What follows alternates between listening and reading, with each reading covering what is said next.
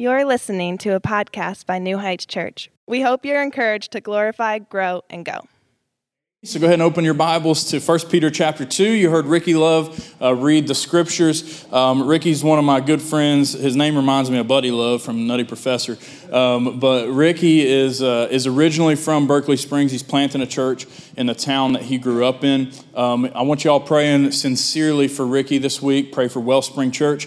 He didn't mention it in the video, I don't think, but they are in the process of purchasing a building in downtown Berkeley Springs, and so that's not a huge town, but they've got a great opportunity to buy a building. It's kind of like about the size of Milton on Main Street, kind of like our building sets, and so it's a good opportunity for them. So be praying just like legally and financially, everything works out with the purchase of that. They'll have to do some renovations and stuff, but we want you guys to take those things seriously as we have people reading scripture for us. We're highlighting just partnerships that we do. So we've already given a lump sum check to them to help them get the down payment for their building. We gave them $1,000 this past week, and then we're supporting them with monthly support as well. And so because you guys give faithfully, it allows us to help new works like that get going. And so appreciate you helping with that, and we want you to continue to pray for that, okay? In 1 Peter, we're going through, we love expository preaching, which means we go verse by verse through the Bible. So I'm not just kind of coming up with a topic each week. I'm just preaching what comes next in the Bible. And our series is entitled Hope and Holiness. And this week we see a little bit of a shift in Peter's writing. The first couple of weeks, really the opening week, we looked at the beginning of chapter 1, which is mostly doctrine and theological in nature. And so that's we see the hope of the gospel there. Then we go into holiness, and Peter compels the Christians who are reading his letter that they need to live in holiness with one another. He kind of focuses on relationships within the church with one another. Now he's going to shift, and starting in chapter 2, verse 11, all the way through chapter 4, I believe it's verse 11. So 2:11 through 4:11, somewhere around there. Near the end of chapter 4, you're going to see that he's going to focus on how Christians live in the world. So he's dealt a little bit with the church, but most of the letter, the majority of the text, really deals with how do we live Christ-like in a world that's not Christ-like. And so we're going to hit a lot of different topics as we go through these things. And again, when you preach through the Bible verse by verse, you don't get to dodge anything. And so today, we're going to talk about our reputation, specifically our reputation in culture, society, and work. And we'll look at how, as Christians, we're supposed to have a godly reputation in those three areas. And then I'll finish by reminding you all of the gospel. But that means today, I'm going to talk about two things you're not supposed to talk about. Religion and politics. So y'all buckle up. I won't talk about Bruno though. We don't talk about Bruno. I'll leave that one, but I'm going to talk religion and politics, okay? And the theme I want to go after is the theme that Peter goes after, which is reputation. He deals with how people view and look at the church, what their perception is. And reputation matters. If you read the Bible very much at all, you're going to see that reputation matters. And our tendency is to kind of be people that say it doesn't matter. Like only God can judge me. I don't care what people think about me. But the Bible says otherwise. The Bible says you actually have to care about reputation. Now, I'm a prideful man, and I care about my reputation. I care about what people think about me, probably more than I should, probably more than most. I want all of you guys to like me. I'm a people pleaser. And I have traditionally really prided myself in my truck, and I just got a new truck. It just hit social media, and there was all kinds of GIFs and all kinds of controversy surrounding it, because my new truck is a Ford Maverick that only has a 4.5-foot bed. And I used to sleep in my 6.5-foot bed. I'm 6'6", and we went on a pastor's retreat one time, and Pastor Jeremy made fun of me because I didn't sleep in the Airbnb we rented. I slept in my truck. He was like, "You're so prideful about your truck." And so he's like, "You've built up this reputation, then you get this little car that's not really a truck." And I'm like, "It's a truck." So for a long time now, Jeremy and I have been arguing. He sent this meme in our staff thread, just went right through me, ticked me off. And it was a collage that he made of beds that are bigger than Will's truck bed. And one of them was like a bed of rice. Like, it was just like all these, he's just making fun of me. And so it's like, it's really damaged my reputation. And so I've had to swallow a lot of pride with this. And it's shown me something about myself. It's shown me that I probably put too much stock in what Pastor Jeremy thinks about me. So I like all of y'all. I don't care about what Pastor Jeremy thinks anymore. Okay, just wanted to clear the air of that. But what we're going to see in Peter's letter here is that as Christians, we don't get to say we don't care what people think about us. We don't get to say, I don't care what such and such thinks about me. I don't care what the world thinks about me. I don't care because only God can judge me. Those are not things that the Christians get to say. Because we're called, as believers who are called to be holy like God is holy, we are called to care about our witness and how the world perceives us. And we're actually supposed to put a lot of effort into that. So let's go through these three areas that Peter looks at. The first one he's going to look at is culture. So we look at our reputation and a culture that increasingly is not godly. And what I mean by that is that our culture is trending toward morality being defined by what makes us feel good rather than what God says. And this is important, especially if you have kids. This is important, parents, for us to teach our children this, that morality is not defined by our feelings. Morality is defined by what God says. If we believe in an all-powerful, sovereign creator, then he's the one that gets to decide what's right and what's wrong, right? Like I said GIF earlier, and some of you GIF people probably got your feathers ruffled a little bit. Well, the guy who created the GIF calls it a GIF, and since he's the creator, he gets to call it what he wants, and we abide by that objective morality, right? So it's GIF. If you say GIF, you're wrong, okay?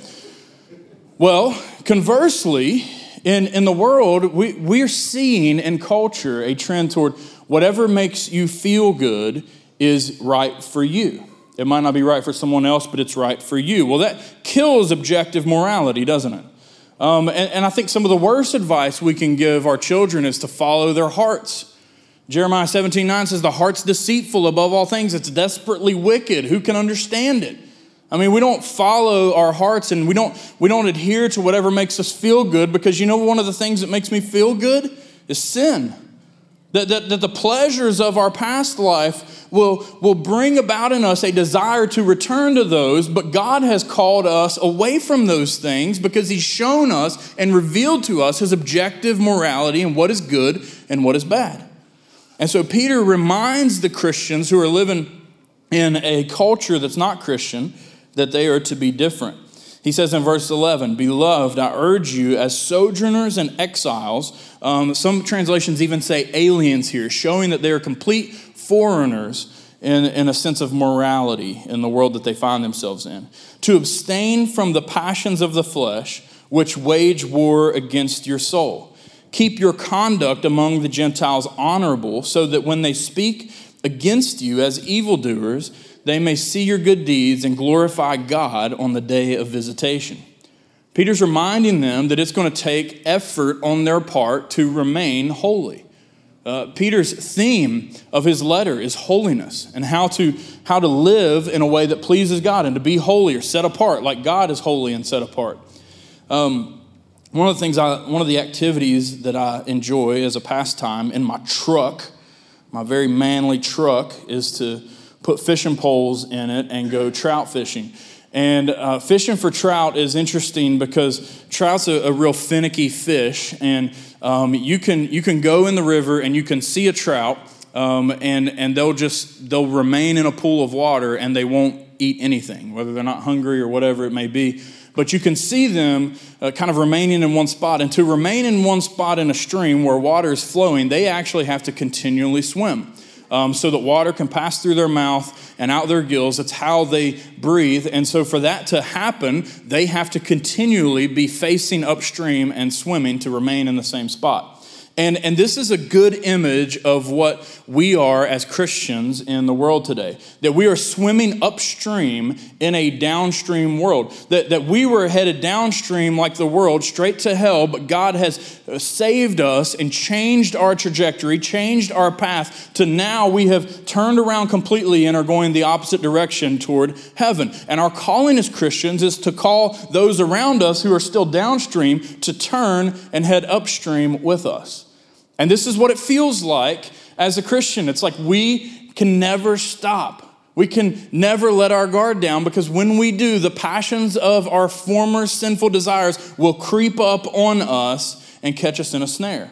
And so Peter tells them, he says, keep your conduct among the Gentiles honorable. Now remember, he's writing to Gentiles. The word Gentile just means non-Jewish people. Peter's a Jew, and so from Israel, he's writing to people in other nations, and he says to keep their conduct among the Gentiles honorable, which is interesting because he's writing mainly to Gentiles. What this shows us is that Peter is using the word Gentiles to describe someone's religious affinity rather than their nationality. And so he's saying, keep your conduct among the pagans, religiously speaking, honorable, because now you, as who were formerly Gentiles, you now identify as spiritual Israel. You are God's people.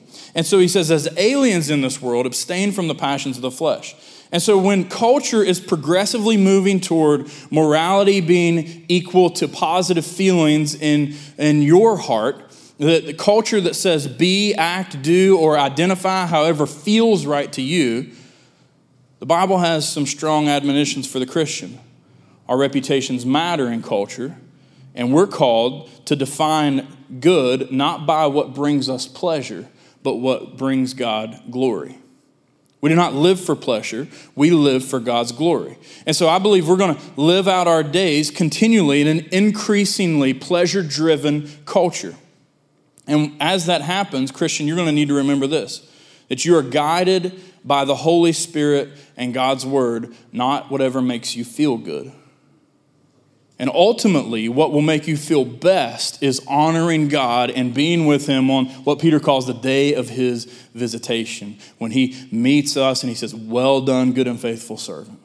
That we've lived holy lives. Yes, we've stumbled and fallen along the way, but we've striven hard, swimming upstream to honor our God.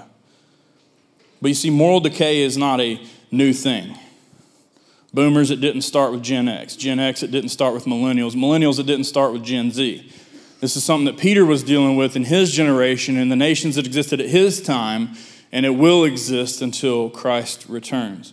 You see, Peter understood the reality of moral decay in culture, and that's why he said that we have to wage war against it in verse 11, because the passions of our former sin will wage war on us. You will be tempted to return to your favorite sins that you used to worship before you worshiped Jesus. It's going to be a battle for you. But let me encourage you, like Peter did, to keep your conduct honorable. And look at the results, that when we keep our conduct holy and honorable, look what happens. In verse 12, it says that they will see what? Our good deeds and glorify God on the day of visitation. That means that people who are far from Christ right now will become followers of Christ through your good deeds. Now, it's ultimately God who saves, and we're not saved by our good deeds, and no one else is. But through our good deeds, God is going to use them for his glory and to actually draw people to himself. What an amazing opportunity for us to be a part of. Amen, church? That through the goodness that we live out and through our good reputation, people will take notice of that and they will bring glory to God and become worshipers of God. I think Peter's echoing what Jesus preached in the Sermon on the Mount. In Matthew 5:16, Jesus said, in the same way, let your light shine before others so that they may see your good works and give glory to your Father who is in heaven. And so in a culture that's downstream, church, fight hard to have a reputation of living upstream. Let's look at the next one. Let's talk some politics. Reputation in society. So not only do we guard ourselves culturally, in kind of this non-formal arena of culture, but even in the formal aspect of society. And what I mean by that is government, citizenship, etc. We live our lives as peaceable people to reflect the peace of Jesus. 1 Peter 2:13 says, be subject for the Lord's sake to every human institution, whether it be to the emperor as supreme or to governors as sent by him to punish those who do evil and to praise those who do good. And so just in case you would say, well, I'm an American and I don't live in an empire, so this doesn't apply to me, Peter makes it clear. He even says, every human institution. He says, whether the governor or whether the emperor. And so he's using examples of what's in his time, and just because he doesn't say president doesn't mean that it doesn't apply to us as Americans. Rather, he's given a principle of submission to a nation. Verse 15, he continues, this is the will of God. He says, if you buck against this, you're bucking against God's will. That by doing good, you should put to silence the ignorance of foolish people. Live as people who are free, not using your freedom as a cover-up for evil, but living as servants of God. So generally speaking, what's the Bible telling us here? Well, the Bible's telling us to pay our taxes, to obey the speed limit, to renew your registration and inspection sticker. Milton PD didn't just pay me to give a plug here for that. That's I think generally speaking, we are to be good citizens, law-abiding citizens. And Peter's reasoning for this, for being peaceful and obedient citizens, is that the world full of ignorant and foolish people would look at us and they would put them to silence. You see, the main idea is that God's people are not a rebellious people. We're all born as children of rebellion. Depravity and the sin in our lives is the fruit of rebellion. And when Jesus causes us to be born again and saves us and calls us out of darkness into light, we cease to be rebellious people. We actually become a submissive people. We become submissive to God first and foremost, but it plays out even in other areas of our life that we become a submissive people. And by the way, it doesn't matter who's in office, whether or not we are peaceful and submissive. At the time that Peter wrote this, which is around AD 62 to 64, somewhere in that time period, the Roman emperor was the supreme ruler of the world at that time, and he was a guy by the name of Nero. Many people believe Nero to be the Antichrist. I would say that Nero is one of many antichrists, but theologically speaking, he was very antagonistic toward the gospel. He persecuted Christians. He murdered Christians. He was a wicked, wicked man and a terrible emperor. Nevertheless, Peter says, honor the emperor. Submit yourself to the governmental leadership. And so we're sorely mistaken, Christians, when our emphasis becomes on voting the right way rather than living the right way. Peter's making a clear point here that our reputation isn't on who we align with politically, but how we live in light of the fact that we've been redeemed by the blood of Jesus. On January 6th last year, insurrectionists entered the Capitol in D.C. I remember watching it on the news, and one of the passages of Scripture that immediately came to my mind was this passage of Scripture. This passage about obeying the law and submitting to the government. This passage of Scripture speaks directly to that kind of thing. And there are areas, I think, because I'm not a pacifist, I think there are areas where war is justified and conflict is justified. But as a Christian, I think our default has to be one of peace and submission, not rebellion. And I think this even brings up some interesting questions like the American Revolution, and was that godly or not? Maybe we could grab coffee and talk about that, because that's a long conversation that I don't have time for in my sermon, right? But I think the friction comes that I think Westerners tend to look at these two things as polar opposites. And the two things are submission and freedom. We think if we submit, we're not free.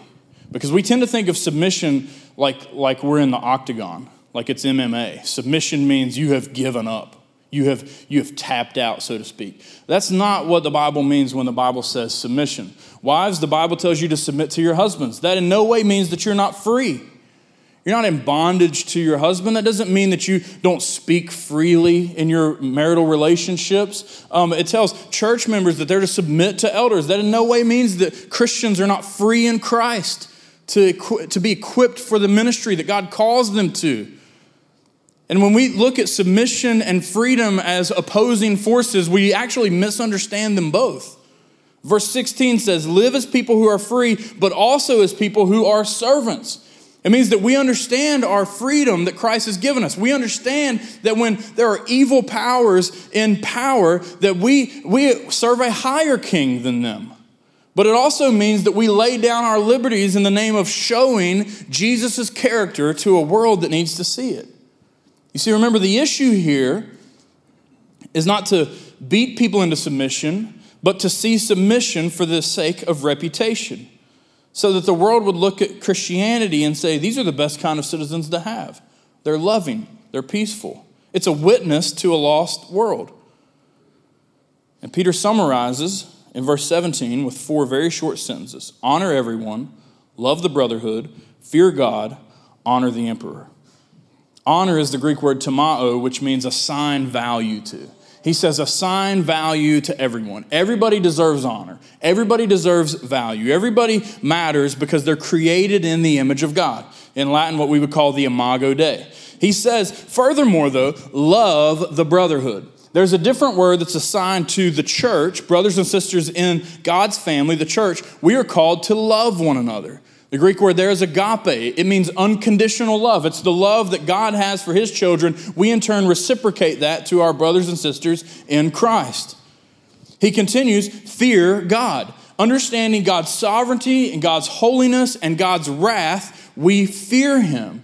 Not in a terrified, paralyzing fear, but in a reverent and obedient fear and a confident fear, knowing that God's wrath has been turned away from us through the cross of Jesus and his resurrection.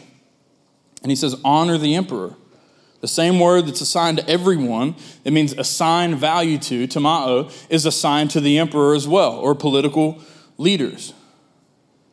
Now, as you honor the emperor, I would say that also means honor the president. That means honor the governor. That means honor baby dog. That means honor, give honor where it's due, right? Lord knows we got to honor baby dog.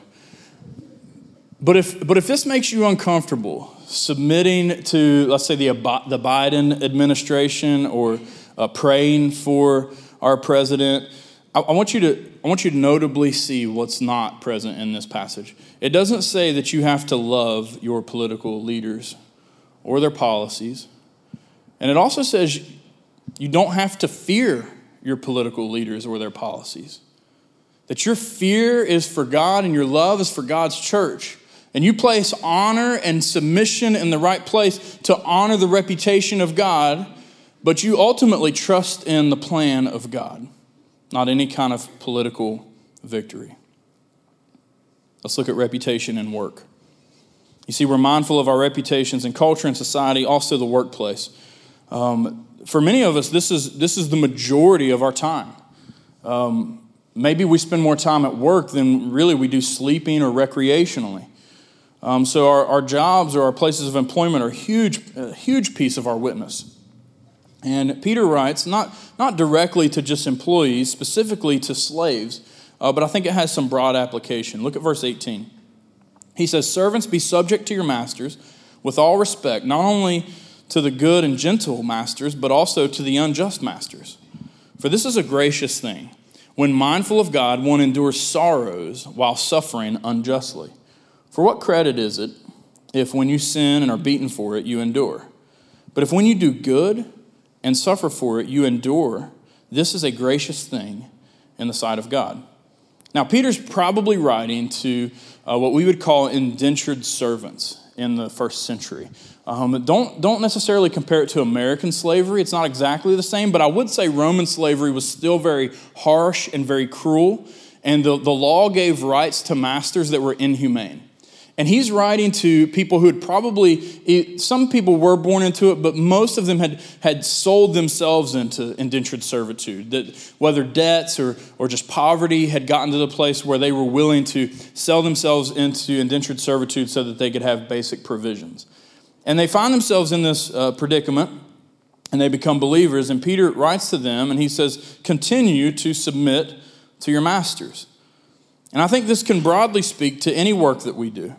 That when any worker, whether indentured servants or just employees, are treated unfairly, we are still to act and honor the Lord and ultimately honor our work ethic in a way that's pleasing to God, in a submissive way. When workers are unfairly treated, yet they continue in respect, Peter calls that a gracious thing. Gracious thing, by the way, means giving something to someone who doesn't deserve it. Christians, that's what you're called to do, because you have been giving something you didn't deserve. Salvation through Christ's death and resurrection.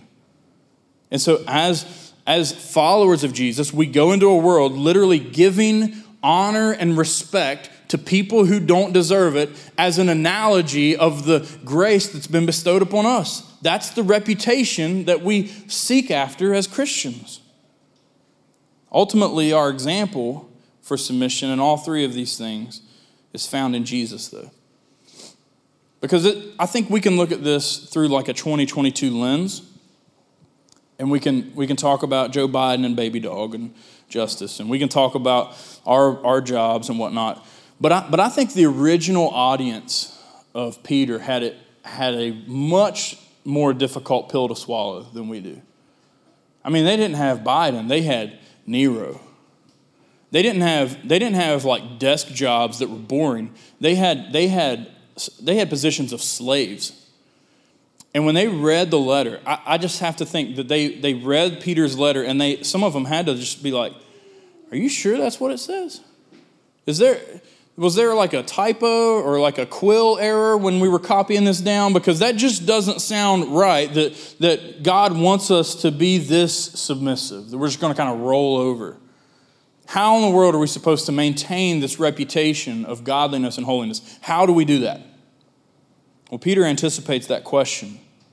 And in verse 21, he says, "For to this you have been called, because Christ also suffered for you, leaving you an example so that you might follow in his steps."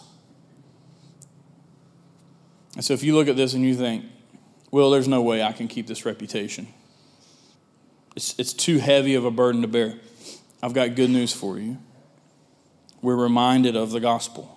We're reminded of Jesus. So what Peter does is he reminds us of these truths, that when we're surrounded by sin in a culture that is decaying, morally speaking, we can be reminded of the grace that changed our lives and the grace that can change the sinful people around us.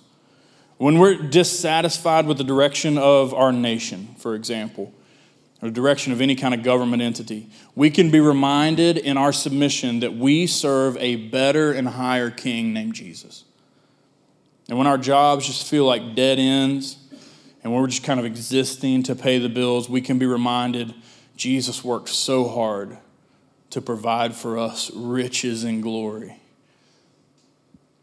You see, the reminder of the gospel is critical for our mindset in keeping this reputation. So Peter finishes with this gospel reminder. Verse 22, speaking of Jesus, says, "He committed no sin, neither was deceit found in his mouth. When he was reviled, he did not revile in return. When he suffered, he did not threaten, but continued entrusting himself to him who judges justly. He himself bore our sins in his body on the tree, that we might die to sin and live to righteousness. By his wounds you have been healed. For you were straying like sheep, but have now returned to the shepherd and overseer of your souls." So when we think, man, I'm going to really mess up the reputation of the church. I don't know what Jesus was doing in saving me because I'm bringing a bad rap to this whole church thing. I can't live the church lifestyle. I can't dress the part. I can't act the part. I can't talk the part. I can't walk the walk or talk the talk. When you feel like that, you be reminded that Jesus died for you. And Jesus is the one empowering you to live out that holy reputation. And Christians, listen, we're called to live quiet and peaceful lives. But at the same time, when we live quiet and peaceful lives, that will produce a loud and bold testimony of Jesus' gospel to the world, because they won't be converting to something we are doing. They'll be converting to something we are showing.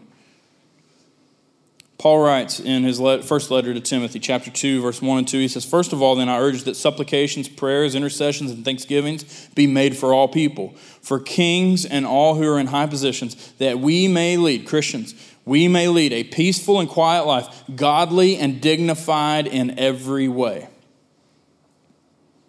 And so let's watch how we conduct ourselves. I want to give you a parable of sorts.